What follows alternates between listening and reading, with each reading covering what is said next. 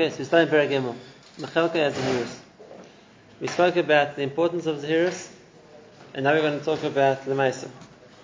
What does Zahiris mean to us? And then we're going to see in the next Perek, once we know what Zahiris means, then the next thing he's going to discuss is how a person goes about acquiring these midas or making them a part of himself. So the Mesilas Yesharim says like this: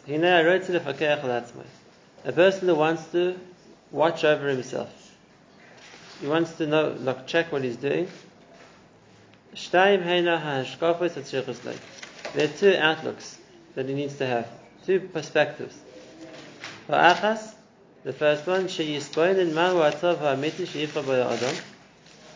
person has to think about what's the tova amiti that a person has to choose, the direction in that which is meant to be taking, and the ra amiti, what's really bad, that a person should run away from. This was the first parak of Mesilas Yesharim. What he called the Biur of Chovos HaAdam Ba'olamai, to know what's good, what's bad, what should I be doing in life, what should I not be doing in life, what's the direction I'm meant to be taking, what are the points I'm meant to be avoiding. This was all part of what he calls the hashkafa, for a person has to make choices in that.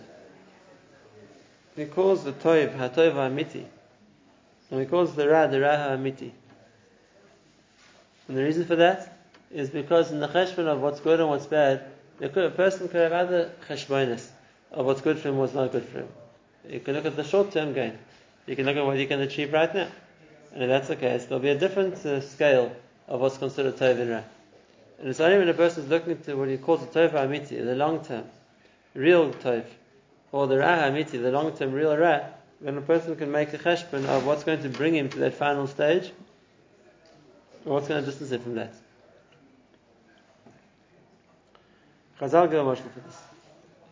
Chazal talk about a traveler is on his way to a city, and he comes to a crossroads, and he can see the city in the distance, and the one road seems to go directly towards the city, and the other one seems to veer off in a different direction. So he asks a child who's sitting by the crossroads to tell me, which is the way to the city? So the child points to the road which seems to go in a different direction. So the traveler says, I can see this road, it's going straight towards the city. So he decides to disobey. He decides he's going to go down the road which looks to be the much more direct route. And he travels down that road, and then he notices that after some time the road comes to an end. And now there's boulders to clamber over, and thistles and rocks, and we made it to make it more appropriate for today's materials, which are barbed wire and minefields and I don't know what. And you can see the city, but the route there disappeared. It becomes a very torturous and arduous attempt to try and get towards the city. So he goes back to the crossroads. And the child, he tells him, he said that there's a derech tzara v'yaruka. There's a derech haruka v'yiktzara. There's a short route which is actually long, and there's a long route which is actually short. Something which looks like a more immediate way of getting somewhere turns out to be much more difficult. And sometimes there's a longer route, which means it looks like the road is going a different direction. It's going to take you more time or more distance to travel, but l'maisa it's tzara, because it's the road which gets all the way to the city, and then you will get there more quickly that way. So it's the chazal. But it's relevant to what we're talking about? So what's the relevance we're talking about now? The answer is that if a person's mindset has to be let's just on the first paragraph. The tov ha'amiti is the end point a person's trying to reach. The end point a person's trying to reach. And therefore, if the cheshbon is going to be, what's the way to achieve that final point? What's the way to achieve the end point? So then, sometimes the way which looks like the most expedient way to get there, the shortest route, is not necessarily the shortest route. It comes with its own measure of difficulty or obstructions later on. And therefore the cheshbon has to be the long-term cheshbon of what's more kedai, so to speak, to achieve the end point the person wants to get to. That's what we call the tov ha'amiti, rather than what seems to be now the tov, because it seems to be going the right direction now, but without planning where it's going to land up. It's in the end goal, Hamba and all this stuff you're saying? Yeah, exactly. It's all the end point. Saying the way you're doing Now we're discussing the way you're doing it. He's talking about right. Before he said what the person doesn't know what he wants, what the endpoint's meant to be. That's the Tov Amiti. And now the point is, now the second point of Hashem is, what he's doing, are they part of the chelik of the Tov, which means does it bring him to that final point or not? So far he hasn't said any chidushim. These are both things he said in the first part, in the first paragraph of Shalom. The person has to know what the end point is, and the person has to check what he's doing to see is he getting there or not. But now the Chiddush wants to tell us is the next line. This then applies to B'shas Ma'aseh. Hashanus is parak-based. Right. Exactly. The Shpreg Beis spoke about the importance of checking where he's going so he doesn't go off the track. But now what he's adding now is there's two times to do this. B'shas Ma'aseh, B'shas Ma'aseh. B'shas Ma'aseh means when the situation arises and he has to make a choice. And Shalei B'shas Ma'aseh means afterwards to re-evaluate the decision he made. B'shas Ma'aseh. So what's necessary now? Shaloi Ya'aseh Shum Ma'aseh. He shouldn't do anything without weighing it on the scales of this understanding. In other words, is it something which is going to bring me to Tov Amiti or not?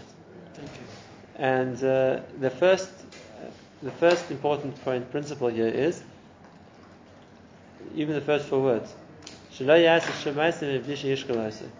first thing is that a person doesn't do things without thinking. This was a idea, a concept, which the Bali Musa worked on practically, and for anybody who hadn't tried it, always used to make fun of it as something which is, so to speak, so straightforward or so obvious. That why would a person have to invest in time and effort into trying to achieve it? And it's only a person who's actually worked on this will see not only how difficult it is, but how much work it takes to try and achieve. And that is again the words. A person shouldn't do anything without weighing up what he's doing. Because the reason why people think it's easy is because people don't realize that they're doing it the whole time. People are always doing things without thinking. And therefore, people are always doing things without thinking first if they should do it or not. And therefore, I do what I have to think before I do it. It doesn't even register about the amount of things they're doing without thinking about. The few times a person actually does stop and think, and then he has to make a decision based on having weighed up the options, he thinks, of course, I always stop and think. And what about all the other activities a person does without thinking? They don't even register because he never thought about them. Not before, not afterwards. They got forgotten about altogether. Now, let's explain a bit more, and then we'll listen. So let's give examples of this. Most times, and this is an exercise everyone can try for themselves. Most times, when a person is in a conversation with somebody else, their response in the course of conversation, and you can try it yourself if you want to check, is normally less than 2 seconds. After someone else talks, a person starts responding in less than 2 seconds. Kimat immediately. It's Taich Kedei Dibur. A discussion is immediate, right? And why? Because a person, as the other person talking, he's already formulating a response, and as soon as he gets a chance to talk, he will. Does a person think, 1 second, let me think what I want to say, let me think what the right answer is? If you've ever seen a discussion where people, what they say, they actually think about what they say before they say it. It's not just a discussion, like give and take in the middle of a conversation. You'll see that there's a much longer gap between when people talk, because someone has to think first, what I want to say, and how do I want to express myself, and what are exactly the words I want to use. Right? And when a person has to stop and think before they want to say something, so then it takes time. Now people don't do that because they're so used to not thinking before they talk, so it's automatic. They're working on an immediate instinctive response without having time to think. And if you actually try this, I told one of the Vadim I was given how to work on this matter practically. I said, try one time, before you respond to somebody, or before you say something, stop for 5 seconds. Sounds like nothing. Stop for 5 seconds before you say something, and you'll see how long it feels like. If I would stop now for 5 seconds, it feels like a long time. So if someone asks you a question, and you're going to wait that amount of time. So, what's wrong with you? Where's the answer already? Right? Because people are used to not thinking. And just the amount of time it takes to stop for a few seconds to think something through before I respond is something a person doesn't do. They're not used to thinking like that. I get very uncomfortable with people's stuff during conversations. Yeah. That the problem is that the way a person's brain works is that something that they have to get used to doing takes them time. They have to think it through. For example, the first time a baby learns to walk, you have to be focused. They have to think about how to pick up one foot and balance in the other one, and then put it down and then shift the balance. And it takes a lot of mental effort. It takes concentration. You have to think what you're doing. The first time you learn to drive a car, you had to maybe in the olden days when we learned to drive cars, you had gears with the clutch. You had to work like the one foot, hold the brake, balance the clutch, change the gear, take your foot off the brake, put on the accelerator. You had to take time to coordinate. And you have to think of it. You have to think through the stages, and every time you thought wrong, the car ground to a sudden halt. Okay, so you get used to having to think through what you're doing, right? But once a person gets used to driving, and it's a second nature, they don't think bichlal. They can be having conversations with somebody, listening to the music, and maybe looking at their phone, which they shouldn't be doing, while they're busy driving, because whatever a person gets used to doing, the brain turns into autopilot mode. I said that happens in davening. One of the main reasons I believe that people have kavanah and Rosh Hashanah more than the rest of the year is because they don't know it off by heart. So you have to stop and read it inside. And the very fact that I have to read what I'm saying makes me think about it. Whereas it comes to Regesh Esrei, I go into autopilot. Within a few words of starting, and then my brain goes to sleep because it's working on autopilot. I was wondering, why don't we teach kids what they have to think through? The thing is that any process that the brain can do on its own, it does. It does, and you don't think about it at all. If I'm taught, a person has to force himself to think, which means a person can't do things without thinking. A person can't act or react or whatever the case is going to be, without, like I said, without paying attention to what he's doing. Lashon again, that a person thinks before he does something. So I said it's hard. And this was a big thing in the Bali Musa, specifically Kelm. One of the main awareness of Kelm was the training not to do things without thinking. That the das is always there. A person is always has the das to think about what they're doing, and they don't do anything without thinking. The stories of what they used to do to practice, to train themselves in this area, are extreme, unbelievable levels of control. But the whole point of it was exactly to get to this point. The point of it was to get to the point that a person doesn't act without thinking. I mean, there's 2 or 3 famous stories. I'll say I've heard there are many, many more. The one of the best known stories is the story of Eile Lopian. He was a Talmud of Kelm, and in his late 80s, he was at a bus stop. In a hot summer, they were waiting for the bus. It took 10, 15, 20 minutes. It was waiting, getting impatient, getting hot. The bus wasn't coming. So eventually, here he knows in the distance, Shlomo turns his head to look to see if the bus is coming. And Shlomo turns his head back, and he said, in Kelm, they would have told me off for that. Why do you have to turn your head? It's going to make the bus come faster because you looked to see if it was there. Now, how many people instinctively look to see what's coming? It doesn't even register on them if they're doing something which they need to think about. But part of the training of Kelm was, why do something for nothing? It was an unplanned, uncalculated act.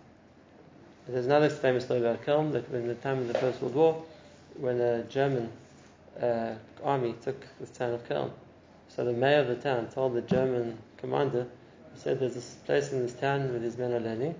He said, you could walk in and out with your military, with your soldiers, they wouldn't even notice you. So the German officer didn't believe it. He said, trust it yourself.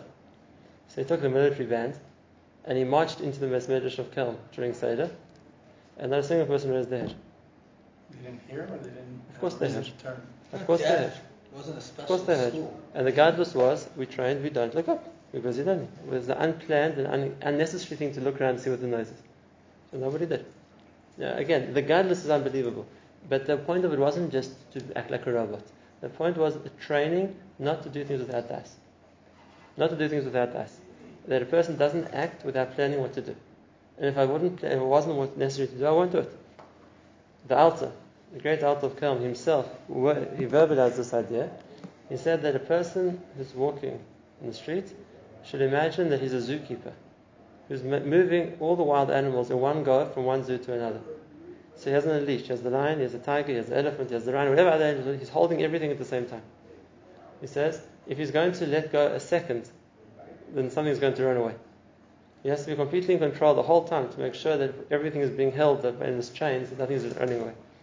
That's the way a person is meant to hold himself. He's in control. And if a second he lets go of something, then he doesn't know what midah is going to run away from him. Was it him, the Yanka Kalin? With Chazkel, Levish was also time of Kill. And Yanka said about him that as much as he tried, he never got Chazkel to laugh. He thought Rabbi Chazkel couldn't laugh. When he saw Rabbi Chazkel spoke, he laughed. So what your jokes are better than mine. So he said, no, but just because you make a joke doesn't mean I have to laugh. I'm in control. Rabbi Chanan Bas was also like that. This is a Talmud. So he held it was also l'malei piv's chayk by l'mazeh. So you could enjoy it, could have it, not too much, a half a smile, not more than that. Also l'malei piv's chayk by l'mazeh. Now, okay, we're not talking about a Litvish mentality. We're talking about a level of control. Whatever person decides they want to control, if you want a Hasidic Meiser, you have the famous Hasidic Meiser about the Chazeh. When they wanted to get his Hasidim needed a haskama for something from him, so they went to one of the other rabbis to ask to give a haskama to the Chazeh. So he said, I don't know the Chazeh, tell me something about him that you can show me his greatness. So he says, okay. So when the Chazeh eats soup, he never moves his head forward to the spoon. He always brings the spoon right, he sits straight, and he brings the spoon right to himself. It's Torah Sodom. He brings the spoon to him. So the Rebbe laughed. He said, that's a Maila? So maybe you ought to try it. He said, okay. So he sat down to eat and tried to eat a bowl of soup. And he realized that it's quite impossible to sit straight and bring a spoon right to your mouth. Instinctively, a person moves forward. And then he said, Taka, I see guidance. Now what's the guidance? Not how you eat soup. The guidance is control. I don't do something I wasn't planning to do. And therefore, if I decide I'm not going to bend down to my food, I'm going to remain straight and I'm going to bring the food to me. Even though a person instinctively wants to move forward, it's easier. I'm not going to do that. I'm in control. And I'm not saying that we have to go to the extreme. These were ways that people use to try and get themselves to practice this point, which the Mr. Shishim throws out as a basic point. The idea that a person doesn't act without weighing up what he does. And the first step, if a person wants to work on this, is to train oneself to realize I'm acting without thinking. Or whatever area it's going to be. It's that I respond without thinking, it's that I do things without thinking, it's that whatever decisions or whatever movements I make. Right? So then the first level of the training a person needs to work on this idea that I think first is be aware of all the things I'm doing without thinking. Be aware of how much you do without thinking, and then you can start trying to, so to speak, apply the koyach of das, the ability to think or to weigh things up, to the actions I do. But first you have to be aware of the actions you do. That's the first point. So for a regular person, which areas do you think does Rav feel that we should be working on this? Speech, for sure. That's when most of the areas happen, and people don't even realize it. So before we say something. And therefore, like I said before, try one time a day in a conversation to wait for 5 seconds before you talk. Now, like I said before, if it's going to be someone asks you a question and you go and then answer, you look strange. That's weird. And therefore, do it the other way around. Before you initiate a comment, it's not in response to somebody else. I want to start a conversation. I want to say something first. So now give yourself time to think. Like 3 seconds? 5 seconds. Try it. 5 seconds to stop and wait before you say something. Just stop and wait before you say something. And what should you be doing in those 5 seconds? think what to say. Or think if I should be saying it. And once you do that, then I'll say it. But at least once a day, you train yourself to think, Merosh, what am I going to say? As opposed to people, Bichlal, don't think what they're going to say. They say whatever they say. The more a person understands the value of what they say, the more they're going to pay attention to what they say because it has something of importance. You might just decide not to say it. And it's even better. And the same thing as, like we said in davening, if a person before, and like we said, it was the Chofetz Chaim says before every bracha, the person starts for a few seconds to think what he's going to say. There's the same idea. I plan what I'm going to say before I say it. So even if it's the words I'm going to say because it's part of the tefillah, but I'm planning what am I going to think about, what am I going to ask for. It's basically the same kind of idea. And the basic idea of Zahirus is control. He says before, in the last parak, a person is aware of what he's doing. Now we're taking it up a step. The awareness means I'm in control. I'm in control. The lack of Zahirus comes when a person is not in control. And the lack of control comes from a lack of awareness. The first step to being in control is being aware. If I know what I'm doing, then I can try to control it. If I don't even know what I'm doing, then I'm not in control. Now, I will tell you 2 exercises which are practically most of I use for this. It's eye-opening. It's eye-opening because it just shows the person how much without thinking about it, they don't even realize what they do. And then again, that's the big problem. Because what a person is aware of, he can try to think about, or he can work on fixing, or he can do tshuva for. But there's so much that a person isn't even aware that he did. And if you pointed it out to them, they wouldn't believe you. That's Ad Kedei Kach. The first thing is, record yourself giving a shir, or explaining a Gemara, or whatever, saying over a shtickle Torah, whatever it is. And afterwards, before you listen to the recording, ask yourself, how many times do you, in the course of talking, stop and say or whatever stutter is going to be, or you're right, correct, okay, whatever words which aren't really necessary words that people just naturally fill in because either they don't know what to say next, or because Not thinking about the same, or any of those words. Think about it. How many times do you say that in the context of when you talk? And most people say no, maybe once, maybe never, whatever it is. Right? Now, listen to the recording. Listen to yourself and listen to how many times you do it. And it's not the question of how many times you do it. That's not so important. We're not working on public speaking. But we work on how much you don't realize what you're doing. How much you don't realize what you're saying. You're thinking about what to say. You're trying to give over something. You're trying to explain a shtickle Torah. You're trying to explain an idea. You're trying to, mefarish a Gemara. And even though to some extent the person's thinking, but there's so much that they're saying and not even thinking about. It's in the autopilot. There's a sprach to think out loud. Okay. So that means, what's that do? Is that basically like, I didn't think this over, I want to verbalize my thoughts? Is that like a chisaron in this? Yes, verbalizing my thoughts basically means I'm not thinking what to say. I'm thinking what I say. It becomes clear when you... Okay, I don't have a problem with that, but I'm not thinking merosh. I'm saying out what I want to say because that's a way for me to clarify myself. But I don't have a problem with it. What the Nikoda we're trying to say is here is the awareness. The awareness. To gain awareness of what I'm doing, because the more I see I'm not aware of what I'm doing, the more I can't deal with what I'm doing. I can't perfect it or correct it because I don't even know what happens. So, the second one is a similar idea. When it comes to actions a person does. How often do you move your hands? You scratch your nose, you scratch your back, you touch your hair. How often do you do things like that? Yadayim maskani yasem. How often do you do things with your hands? Whatever it's going to be. Yadayim maskani yasem. And again, people don't realize it. I don't say that in a negative way. It's not negative, it's a mitzvah. But then again, how much is the person in control? For one time, film yourself for a few The minutes. biggest type is to scratch an itch.